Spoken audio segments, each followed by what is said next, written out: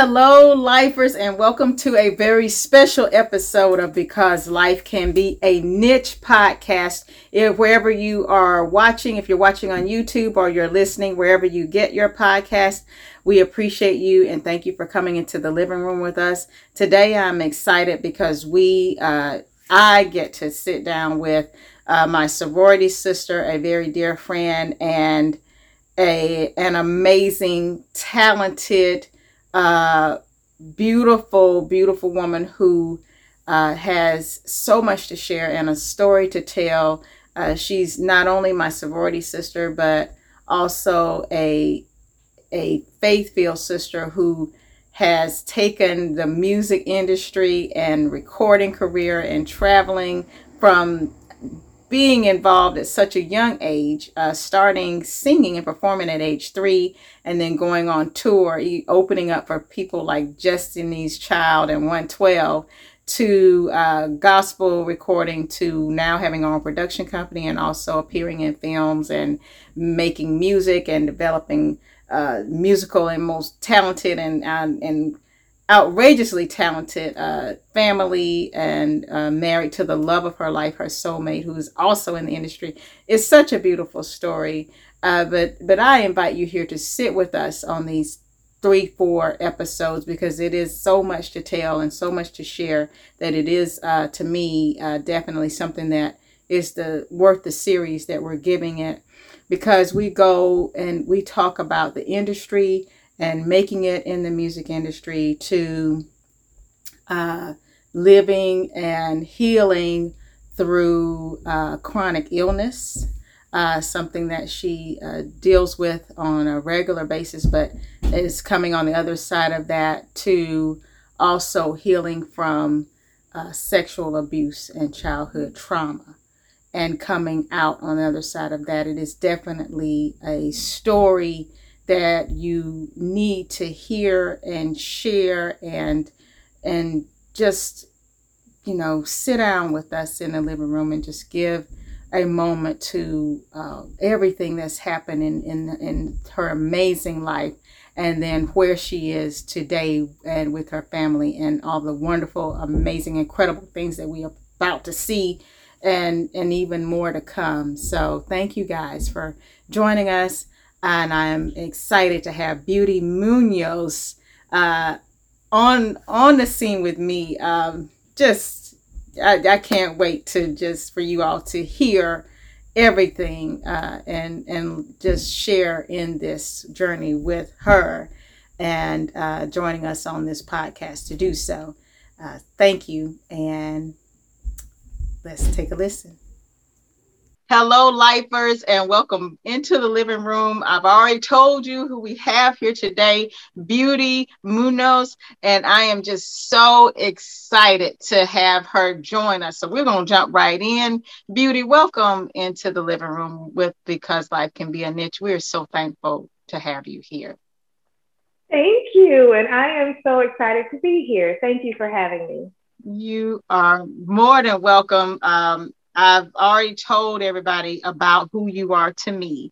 So I'm just going to Aw. start telling them, let's go on and get into it and talk about your story, and how much life you lived, girl, in such a short period. There is no doubt, no question about your singing and your beautiful voice. I think it is absolutely a gift from God. It is your Oh, instrument, and it is moving and powerful. But let's talk thank about that. you. Let's talk about just singing. How did it all start for you? When did it hit you? Like, Mama, I want to sing. When did that happen?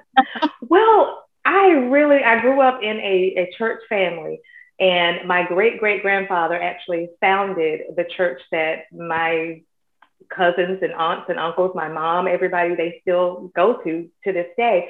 So I grew up, singing. That's all I knew. Congregational songs. And when I was about 3, this is probably the earliest memory I have. of singing in front of an audience.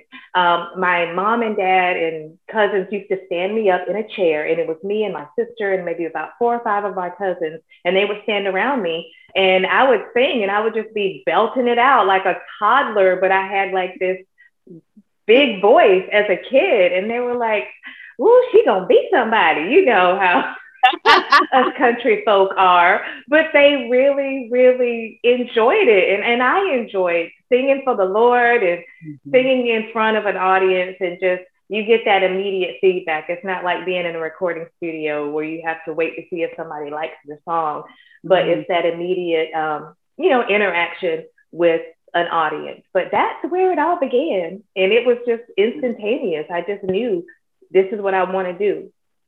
Automatically. So at 3, when you were singing, you were never afraid to were you at no stage? I was not.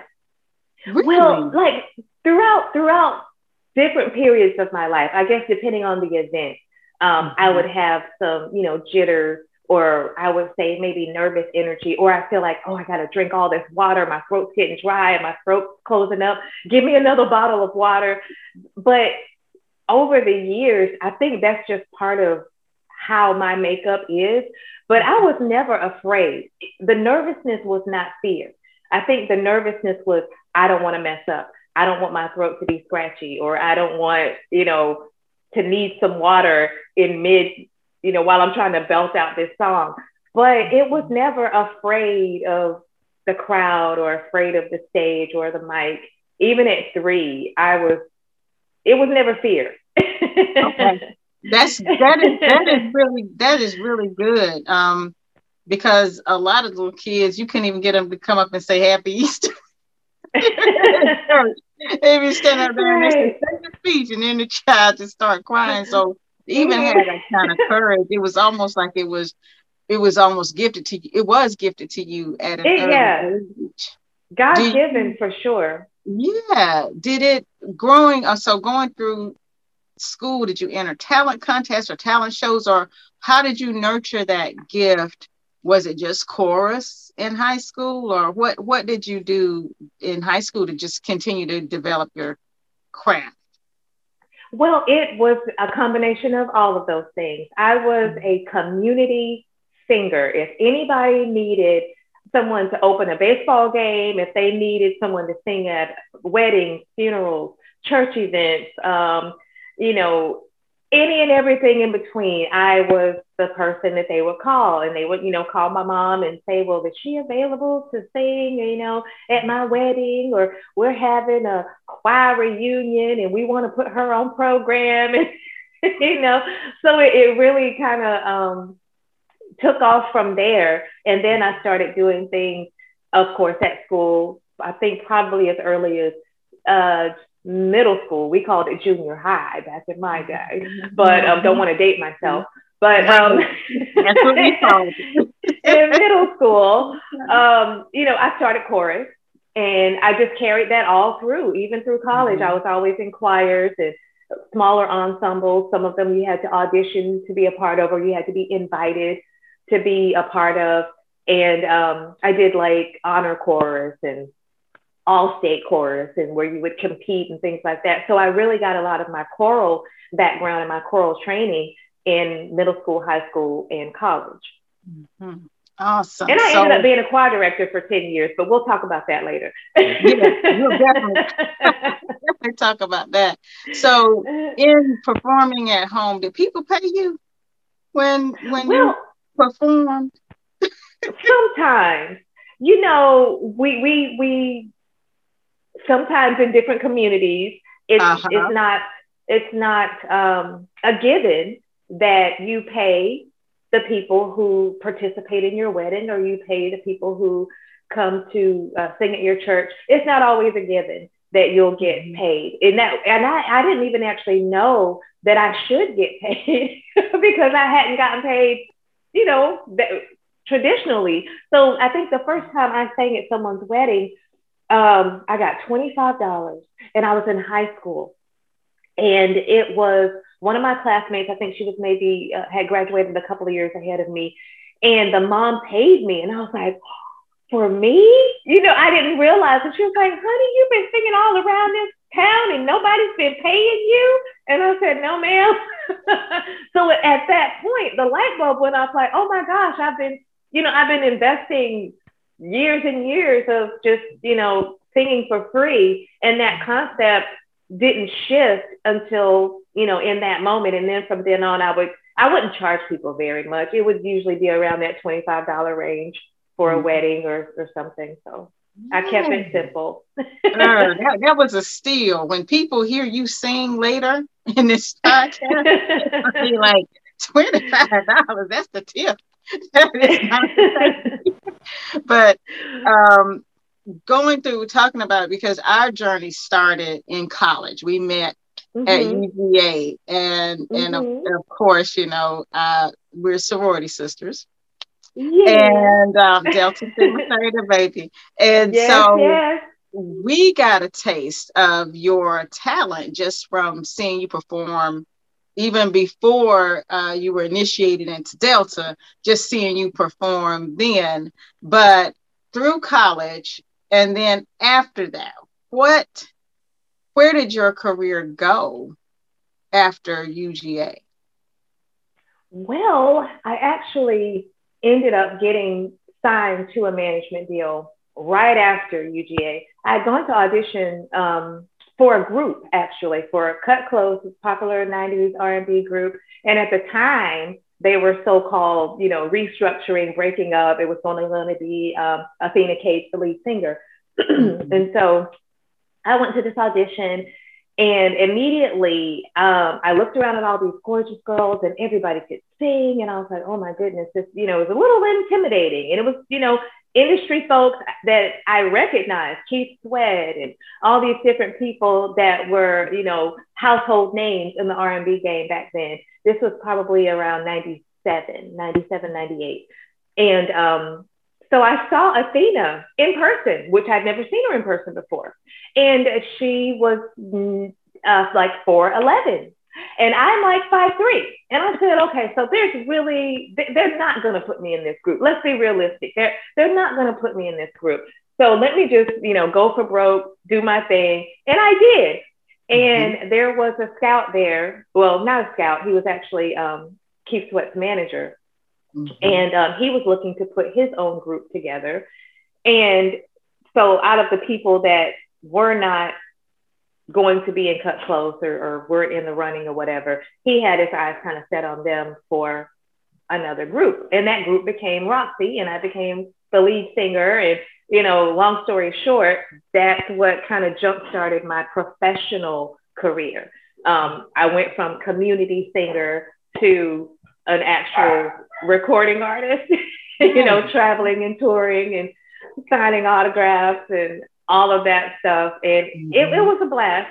It came with its challenges, but that's part of what kicked off my professional career. Not many. Don't worry about the fur baby. I see you get nervous with the fur baby. Don't worry about it. He's trying to tell his story because he got a story to tell too. He wants to put his 2 cents in. What about me? Tell me about me. Talk about me.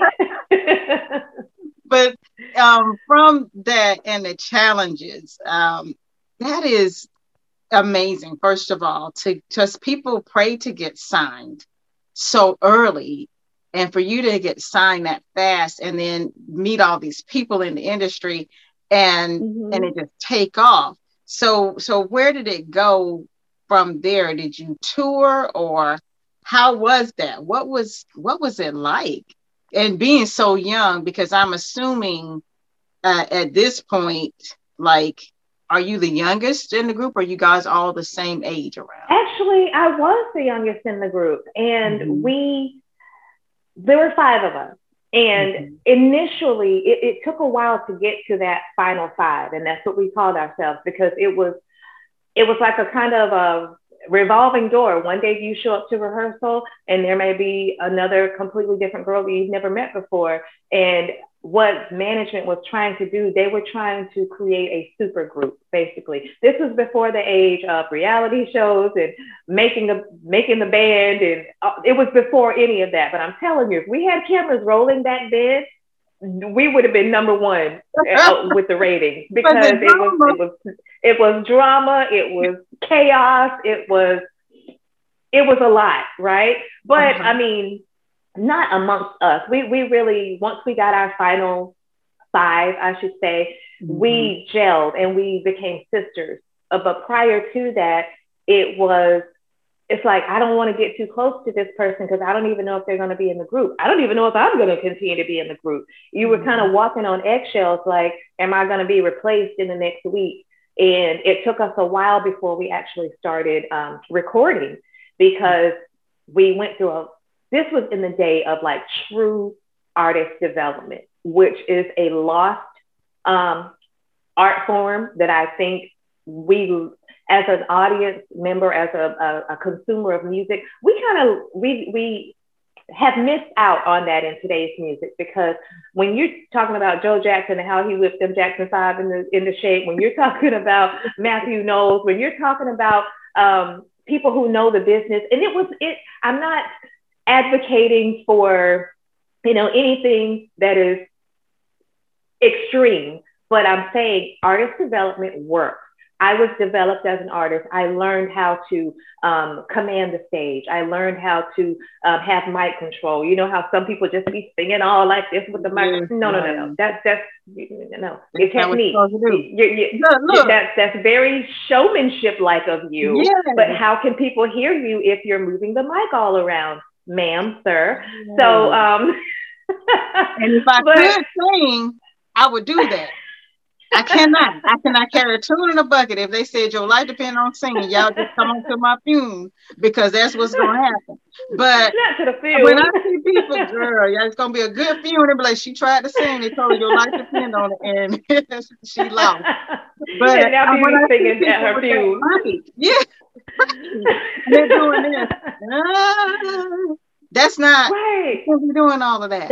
That's not the way, boo-boo. That's not the way. Because you're losing your sound, but your audience is losing. They're getting the showmanship, but you can't even hear what you're saying. So I learned things like that: mic control, stage control, how you walk from different points on the stage to you hit those points to engage your audience, to hype up the crowd. Audience participation. And we had rigorous diet control. We had rigorous working out, breath control. We ran in place. We did all these kinds of exercises to increase our stamina on stage, because we were not only an R&B singing group, but we were an R&B pop dance group. So everything had choreography. Everything was up tempo. We were the equivalent of what our management team, what they were developing was a group that could compete with the Spice Girls. So they were huge in Europe. They were breaking us in Europe. And one of the big major things was we come to rehearsal, and that may be all day. You may not go home. That may be an all day affair. Like, you come, you may break for dinner and go get something to eat. You come back, you rehearse some more. We had like a small room that we rehearsed in. Then we had the big room that actually had like a stage and mirrors, and they would cover all the mirrors so that we couldn't see to try to use the mirrors to cheat choreography, but you had to know that choreography.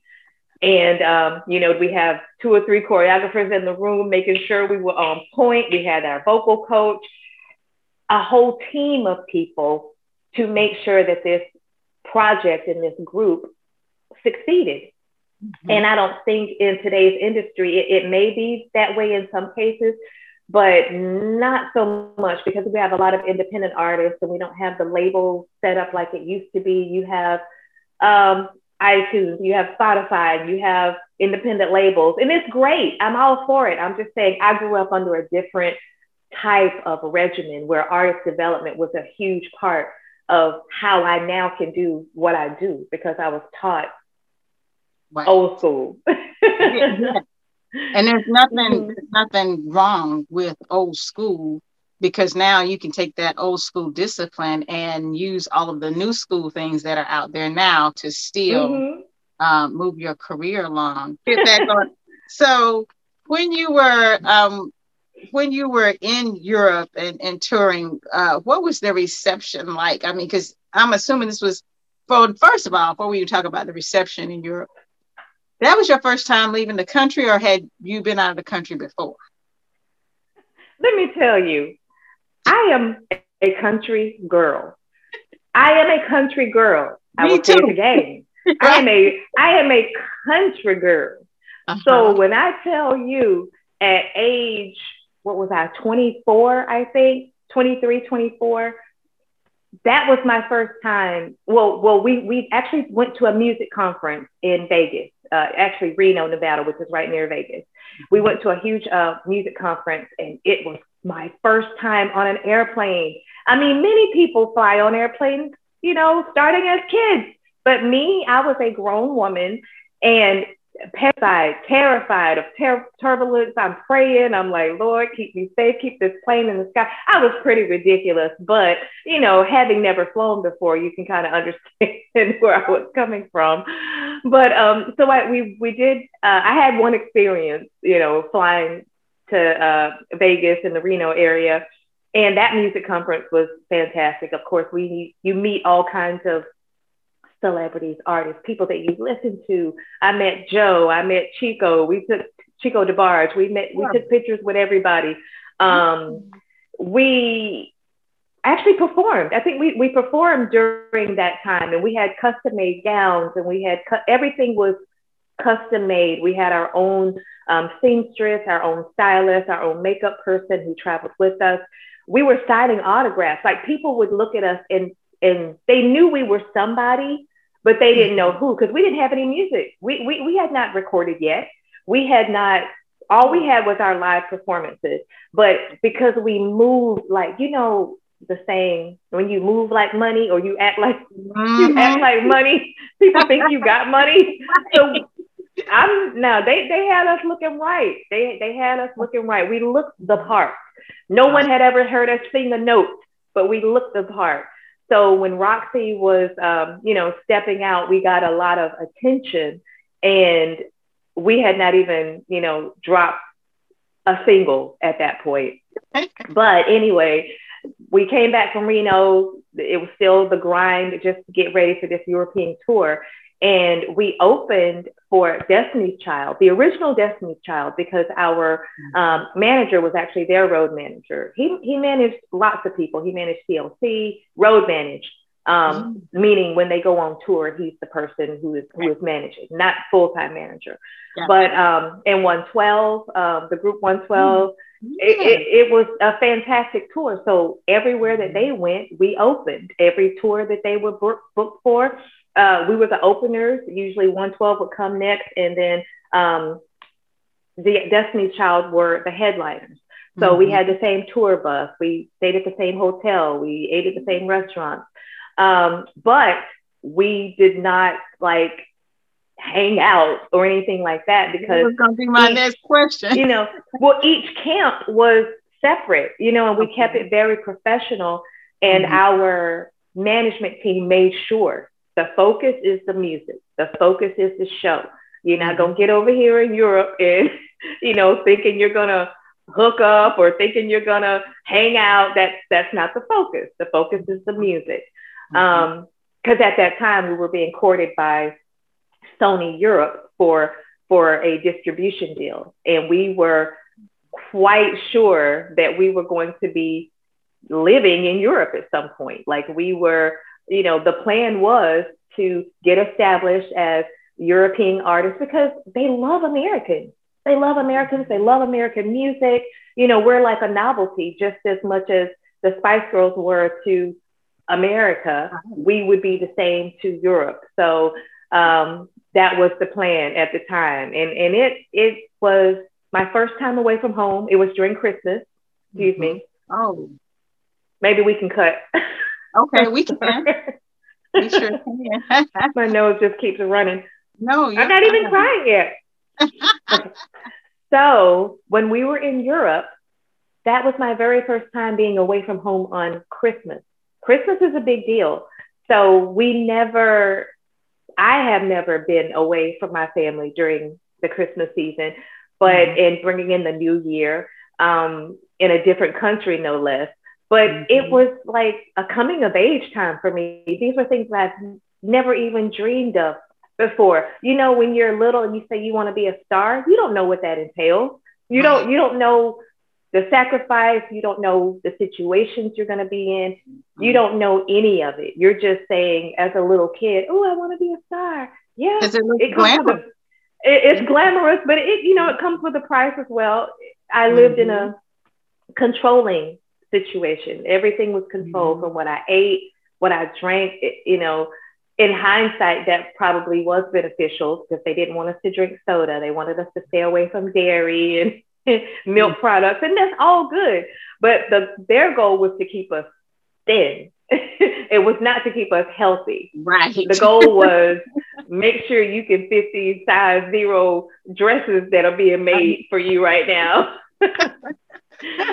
Exactly. It's totally different when you talk about that. And I think, that's a part of it that I'm glad you're sharing, because for those who are listening or watching the podcast right now, especially young people, you see what they're seeing is the tour is really the climax of maybe a year, sometimes 2, of the hard work, of the choreography, of the singing, and of the recording over and over and over again to get the notes right. And then it's like, now we're going to come out. And even then the work is very hard behind the scenes because it's grueling. Because I'm imagining, and this is just what I've seen on TV, that, you're performing night after night after night.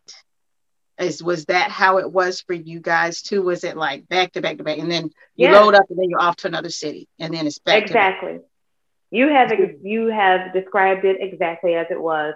And the leading up to it, I want to say 6 months to 9 months before we actually even went on the tour, to get ready for the tour. And it did take a lot of, when you say rehearsal, it's not just, oh, let me go up here and sing this song. No, you're full out choreography, sweating bullets in a huge room, but a hot room. And you're over and over and over. It doesn't matter if your muscles are aching. It doesn't matter if you get a cramp in your leg. You keep going because the show must go on. And it doesn't matter if you're tired. It doesn't matter if you're cramping. It doesn't matter because the show must go on. And so I developed that mentality, and I'm pretty sure that has helped me in my current life, in that no matter what, if you have something that you have committed to, you have to see it through. You can't make excuses. You can't go around it. You can't go under it. You gotta go through it. Yes, and we went through that process of, I forgot, but we had a trainer. We had a trainer, so we went to weightlifting training, and we, jumping jacks and running in place. I'm saying for hours, hours. It was a lot, but it after a while it became our way of life. It wasn't something that we complained about anymore because it's just part of the process. This is artist development. Welcome. That's what it was. And once we got on the tour, of course, knowing who Beyonce is now, and knowing that I was on tour with her and Latavia and Latoya and Kelly back then, the original Destiny's Child, that work ethic is unmatched. So you can imagine what we were going through, Roxy, with our regimen, and what the level of 112 and their regimen and who they are today. Don't keep that. Don't keep that, cut that. But, and where 112 is today and who they were back then to the R&B industry, you have to recognize that level of discipline and that level of artistry. So that's the kind of caliber of artists that we were amongst. And we could not be slipping. Our game had to be just as elevated as theirs. And that's right. that's what that tour was, from city to city to city to city. We were in Amsterdam for a few days. We were in Birmingham, England. We were in London, England. We were in Paris and Manchester. And I forget at what times we were there, but it was over about a month stretch of time that we hit all of those cities. So in the midst of all of that, because now you probably think, oh, I'm on my way. This is it. Were you loving it? Were you loving it then? Was it everything you thought it would be when you were a little girl? No. the simple answer is no, it wasn't. And reason being, all that glitters is not gold. And yes, there were tremendous, wonderful experiences. We bonded so well. Like my sisters, that's Roxy, those girls are my sisters. And the bond that we forged during that time, because we were all kind of going through this grueling but glamorous experience all at once. And so that bond can never be broken. But at the same time, when you see different things or you're subjected to a lot of male chauvinism, I grew up where men were respectful, and when people look at you a certain way, like they just literally want to stop you up with a biscuit, it's uncomfortable. And that was all the time. It's like eyes that were always looking at you, or somebody that was always, like, come on, really? I'm a person. It's always one, and especially in those movies you see, it's like it's always that one lurker that you just like. Honey, it was a lot of lurkers, is what I'm saying. The industry is full of lurkers. The industry is full of low down, shady individuals that they just have no self-respect, and so they don't have any respect for you. They don't respect your artistry. They don't care that you can sing. Maybe they care that you can sing, but they mostly care that you look good. And it's all about outward appearance. It's all about physique. It's all about what it shouldn't be. And that part really became an issue for me. Because at the whole time, the same time, I was born in the Christian church. I was born again. I wasn't like completely going to church all the time because I didn't. That my life did not allow for it at the time. And neither did I didn't make time for God. I didn't make time for church. I didn't make time for any of that. Of course, I still prayed. Of course, we still came together as sisters, and we would pray before performances, and we would pray before rehearsals. And if anybody was having an issue, we'd pray. So we had a connection to our faith, but my faith really kind of sat to the background. But at the same time, I would always get this nudge in my spirit, like, something ain't right. Something ain't right about that. That don't look right, don't smell right, don't feel right. Something is off about an individual or about a situation.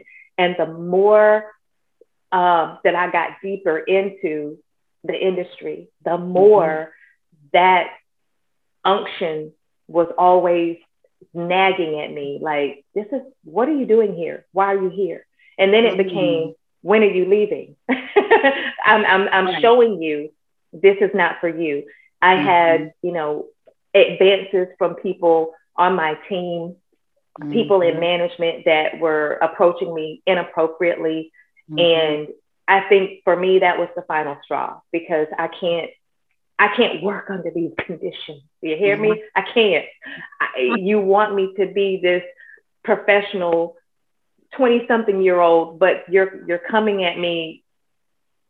You're 20-something years older than me. It doesn't even matter. Like, it's inappropriate. It's inappropriate. And how can you expect for me to continue under these conditions? Do you want me to say something? Is that what you want me to tell somebody what you're up to? Because that's what it's going to come down to. Either I'm going to tell somebody or I'm going to leave. And I chose to leave. It's just, even if I had told someone that this person was making advances towards me, I don't believe it would have changed anything, because that's the nature of the beast. That's the nature of the industry. The music industry is foul, it's corrupt. Not for everyone in every instance, but for me, that was my experience. And I didn't want any more of it, not under those conditions. No amount of fame and popularity was going to be a good trade-off for me. Because at that point, we were not even getting paid. We let's talk about that. Yeah, let's talk about that. Because people that you're getting paid, right? Mm-hmm. They see you riding in limousines. We had our own driver. We looked the part, but we were not seeing any money, cheddar, cheese. We were not seeing any of that. And none of it. None of it. And when I say that, I also have to say, in the industry at that time, you had a influx of artists who were basically, they were in terrible recording deals. They were in terrible distribution deals. Their publishing was messed up. And they were broke. They were filing for bankruptcy. They were, homes were getting foreclosed on. And these are artists that you look at and you're like, how in the world are they broke? Because their contracts, because they basically signed their lives away, not knowing that you're not going to get paid for a while. Because when you start making money, you're not making money. When your records start selling, all of those funds go back to repay the record company, the management company, the people who have invested money in you to get you to where you are. Now, see, I can see both sides of the coin. I really can, because I've been, on both sides of that fence as an artist developer, as a person who has invested into other artists' career. Because when you look at it, they were paying for our wardrobe. Whoever was doing our makeup on a regular basis, that person had to get paid. Our stylist had to get paid. Our vocal coach, who was there at every single rehearsal and traveled with us everywhere, they had to get paid. All the money for travel. I didn't pay to go to Vegas. I did not pay to go to Europe. That was paid for me. It's like, as an investment, they were investing into the artist and hoping to get a return with a hit record, a hit album. But it didn't happen for Roxy. It didn't happen. I left the group and it didn't happen.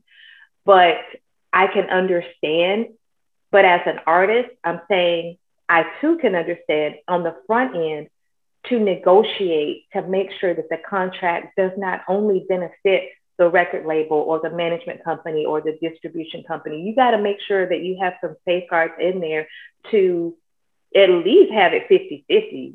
Yeah, they got to recoup their money, but you also got to get paid. It has to be, a dual win-win. Otherwise, you end up with folks who are broke, busted, and disgusted. And that, happens to so many artists. Probably not currently, because people have gotten wise to it in the last 20, 30 years. People understand how important it is to have a good contract in place. So those were lessons learned back in the day, for sure. Can you share what it was like? Because when you said you had enough and you walked away, that meant you had to break your contract. I did. So what did that mean in breaking that contract?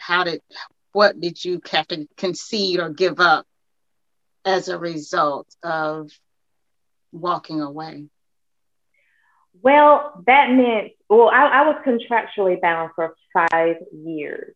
So that meant that I could not be signed to a label. I couldn't be signed to a management deal, publishing deal, distribute. I couldn't be signed as an artist whatsoever. Now I could perform live. I could do gigs and stuff like that, but I could not get signed by anyone, because anyone who signed or tried to sign me, they had to come up under the contract that I was already bound to. Wow. And my manager would still get his percentage or cut. So basically nobody wanted to deal with me. And on my management end, they were quite quite perturbed that I had messed up their master plan, because that was going to be their next big thing. Roxy was their next big thing. And when I left, it just made that impossible, pretty much. So all of the money that they had invested, all of the training, all of the, professionals that they had in place to make us who we are, all of that kind of fell by the wayside. So rightfully so, they were upset with me. And so I was pretty much blacklisted. No, I couldn't get work. I couldn't work with anyone. The relationships that I had gained during that process of, recording with folks, being in the studio. I worked with Shakespeare, who he produced and wrote number one hits for Destiny's Child. He did the Bills, Bills, Bills single, which shot to number one. He did No Scrubs for TLC. So I was around all of these folks, Candy from Escape, Tiny from Escape. They wrote a lot of our first songs that Roxy recorded. So we were always at Red Zone Studios. Tricky Stewart was there doing a lot of our music. We also covered songs that Dallas Austin had written and produced. So we were in the right place, right time, right people, right situation.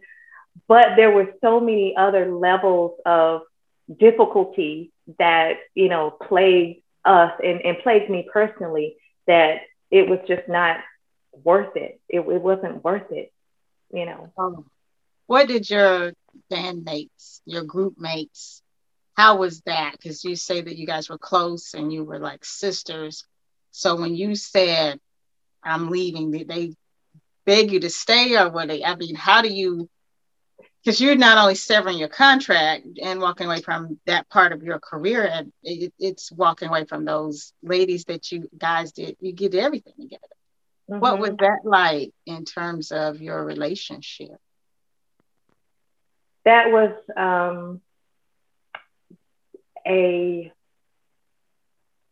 that was hard. It was hard. Even though you kind of see like the handwriting is on the wall, because we actually, me and my manager in particular, we butted heads often. We would have these sit down meetings and like he would just have us in there for hours just talking our ears off. And I was like, and then I was the vocal one. I was the spokesperson for the group. I would say what everybody else was thinking, but didn't want to say, or it wasn't their personality to say. So I was that voice that was against the establishment. I am like, so the handwriting was on the wall. They already knew, like I had problems. There was friction, there was strife. There was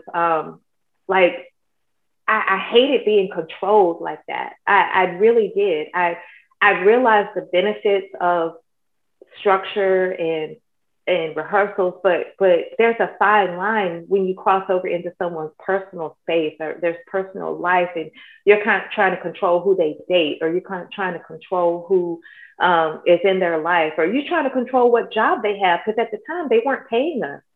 And I know this is a little bit off of the question, but at the time they weren't paying us. So I was, I had a degree. I'm like, I'm fresh out of the University of Georgia. Like, why am I struggling to keep my apartment? Why am I struggling to keep my car? During that time, when I was in Europe, my car got repossessed. Let's be, right. let's be real. And then they were trying to tell me that I couldn't work a regular job. And I'm like, I'm not tied to a job. I'm just temping right now. And I need to make money because you guys aren't paying us. I have to eat. I have to pay my apartment. Like, what are you going to do if I get evicted from my apartment? My car has already got repossessed. Like, I need to make money. And so they were always on me about, okay, you're late. Why are you late? Because I just got to work. Like, I have to work.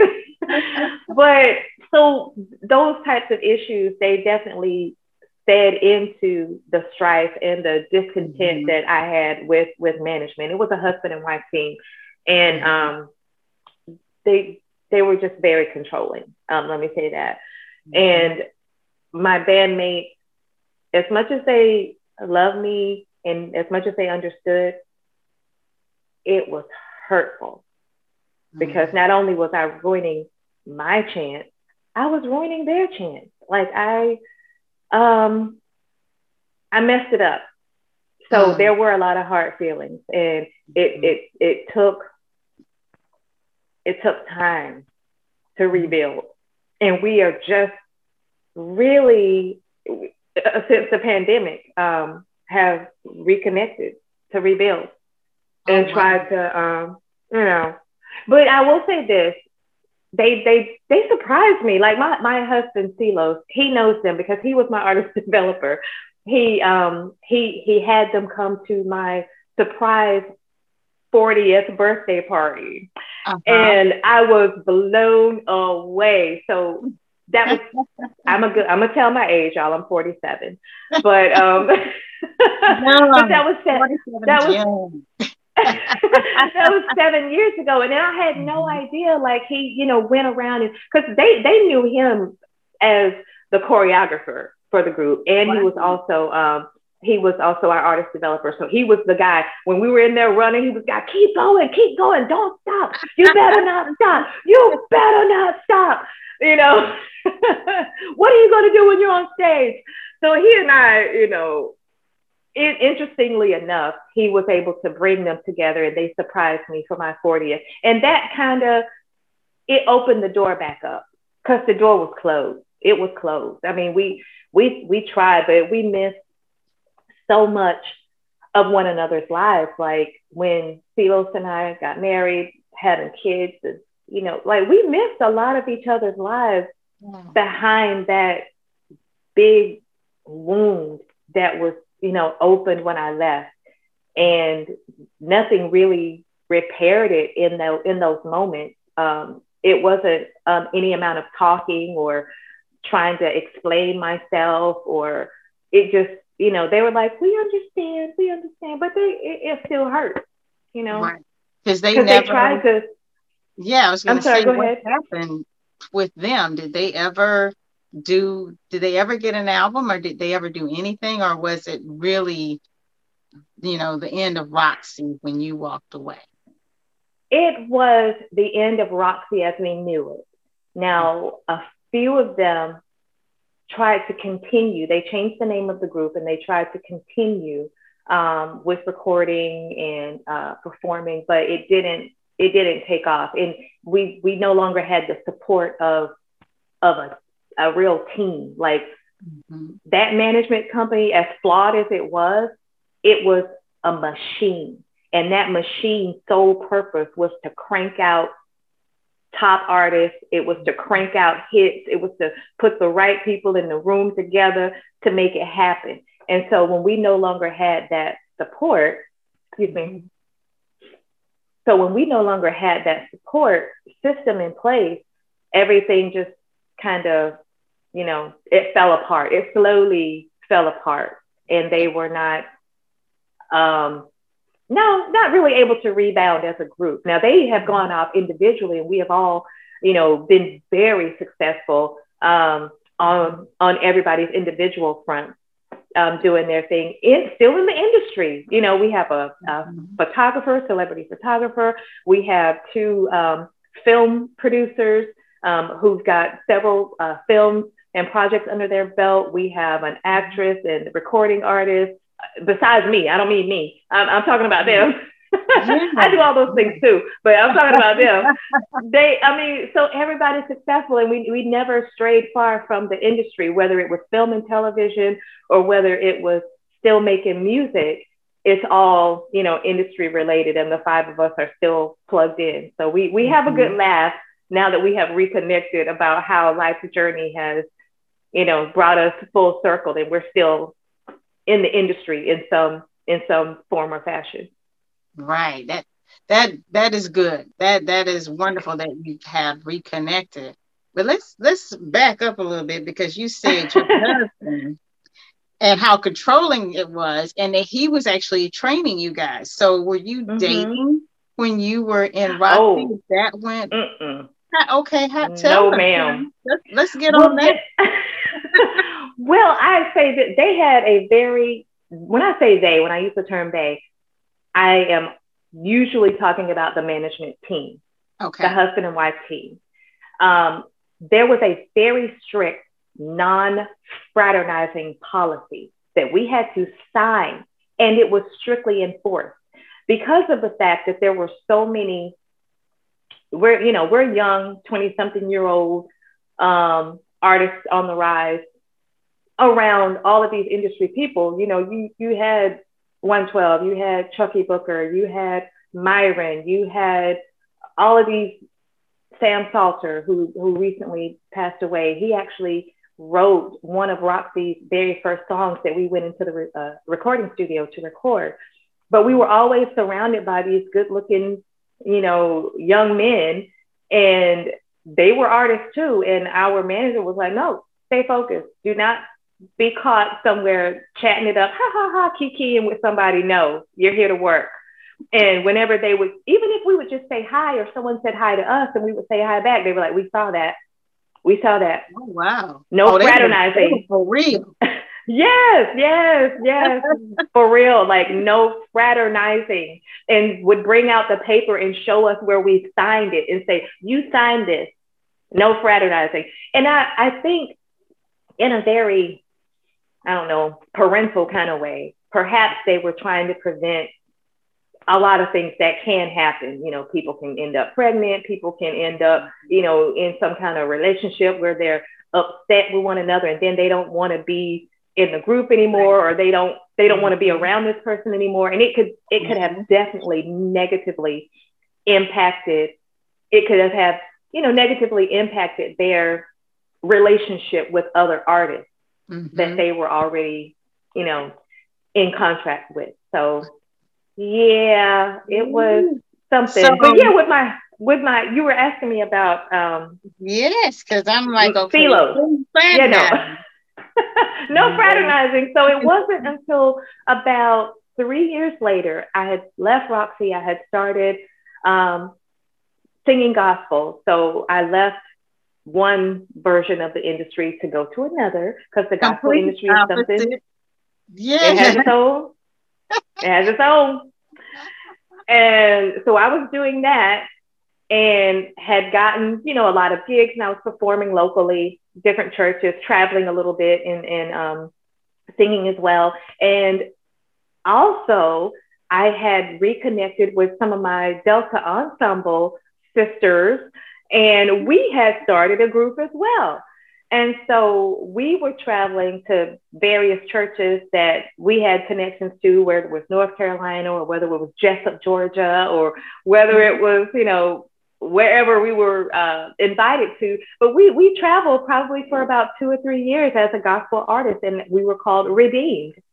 And the person who started that is my line sister, my sweet line sister, Lola.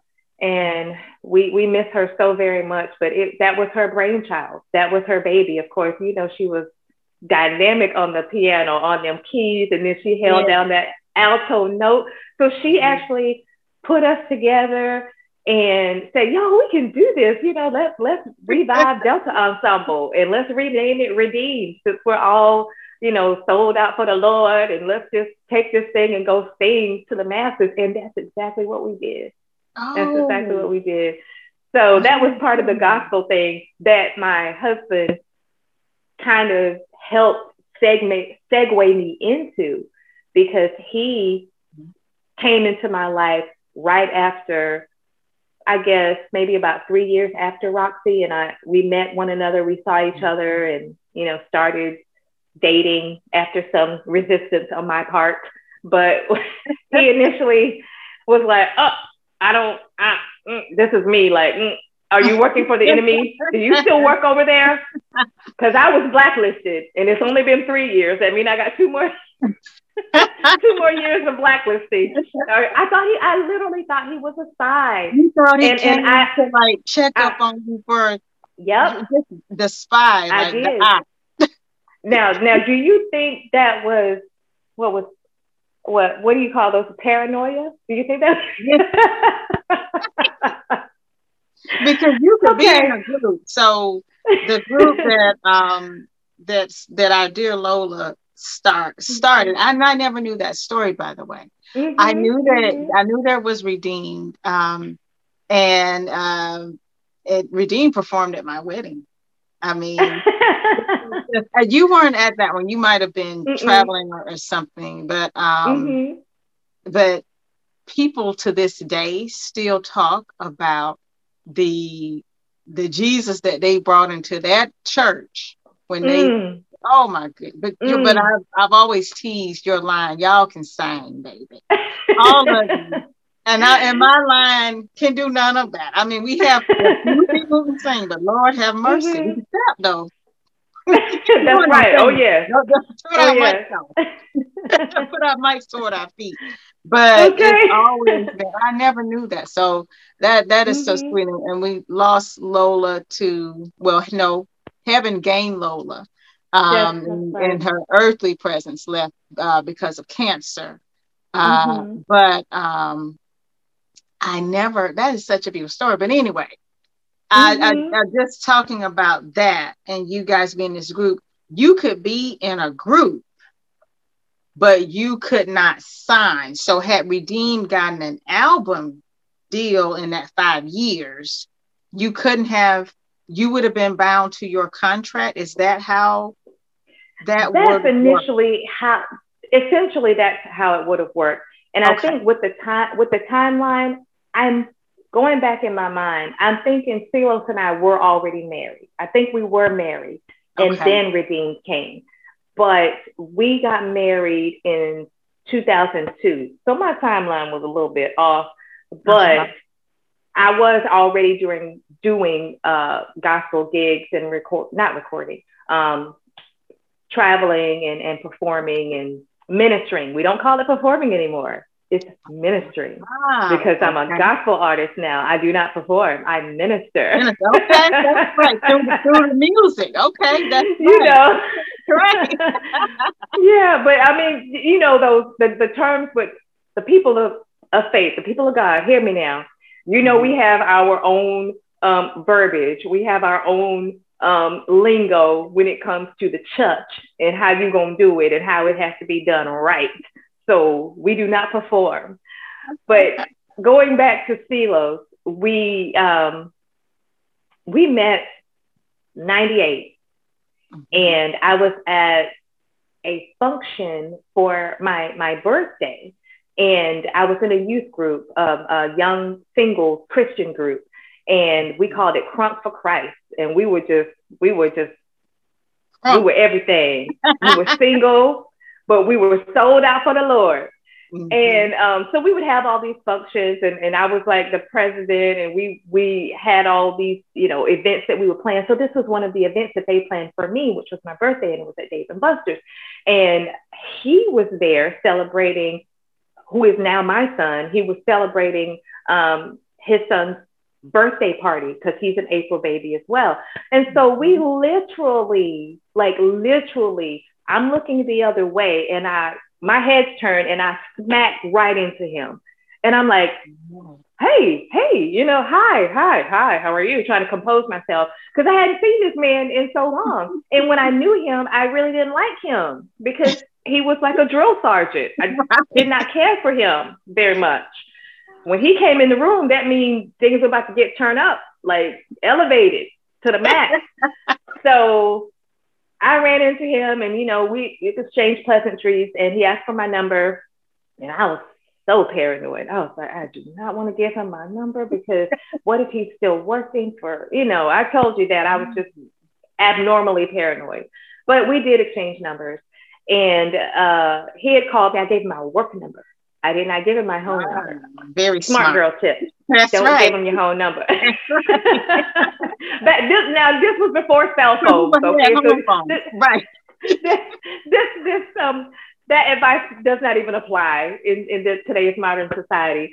But back then, I gave him my work number, and he would call, and I was like, I don't recognize that number. I'm not picking up, or what. I didn't talk to him for several weeks, and then I finally picked up the phone. And why was I on this phone with this man on company time for like 3 hours? I was multitasking my work, but I was on the phone with this man because I was like, oh my God. I think soaking up. So you on the company's clock. I was doing something.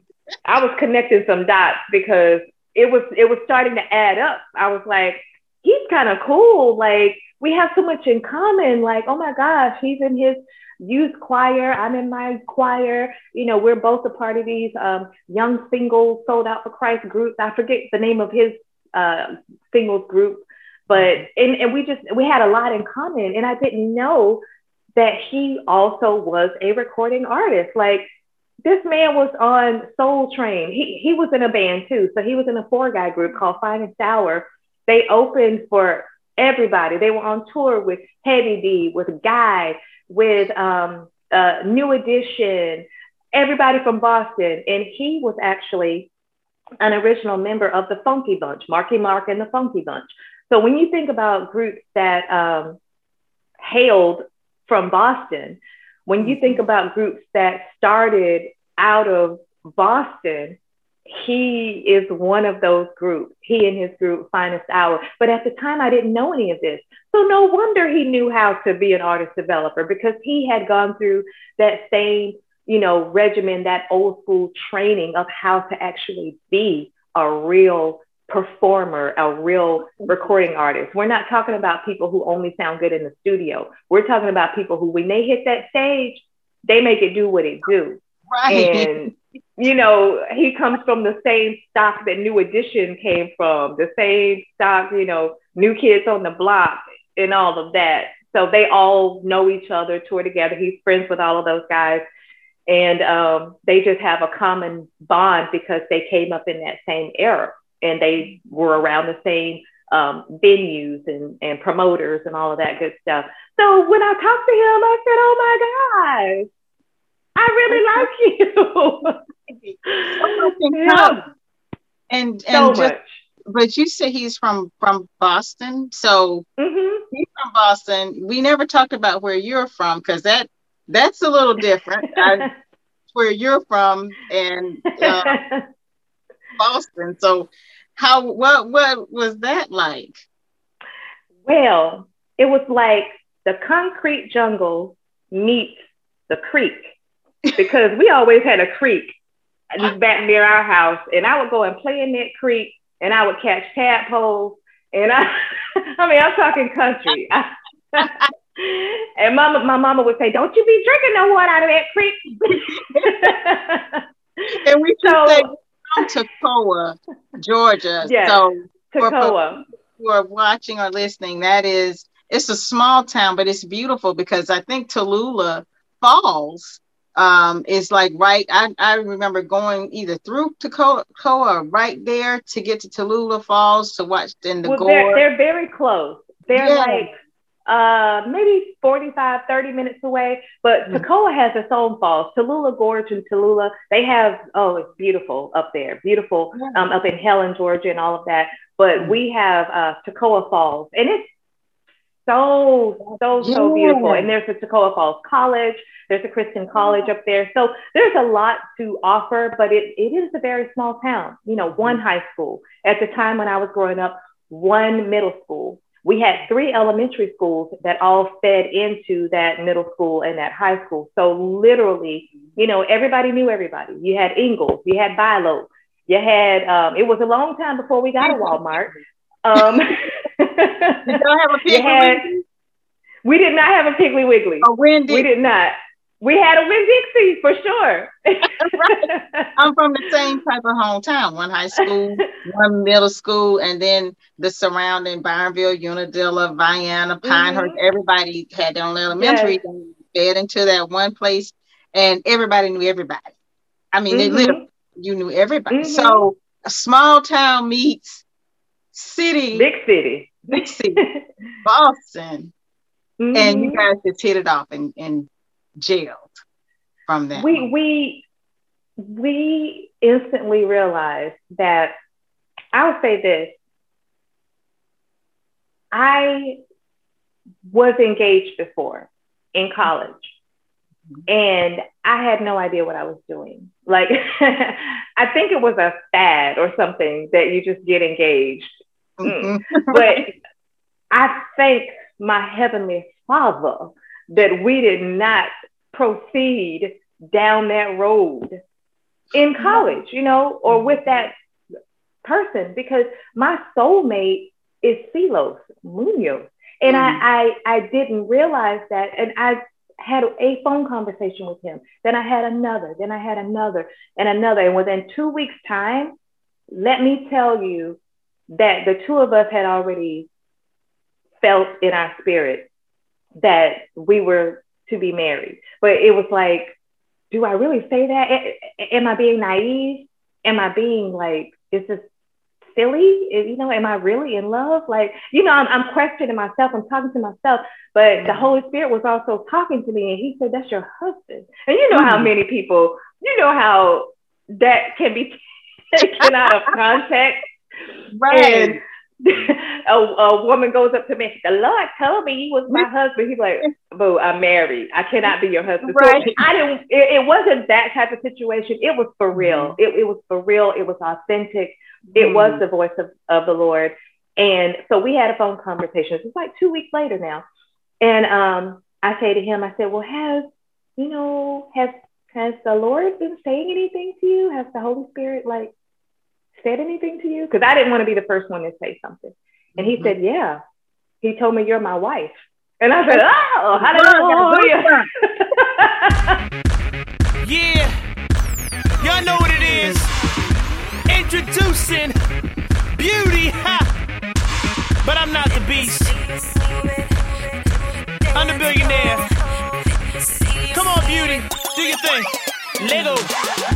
Let the beat drop, let me see you walk that walk. Standing there doing all that talk. Blah, blah, blah, blah. What you really think you gon' do? Think I'm gon' jump if you say boo? Sneaking around copying all my moves. You got another thing coming to you. This is my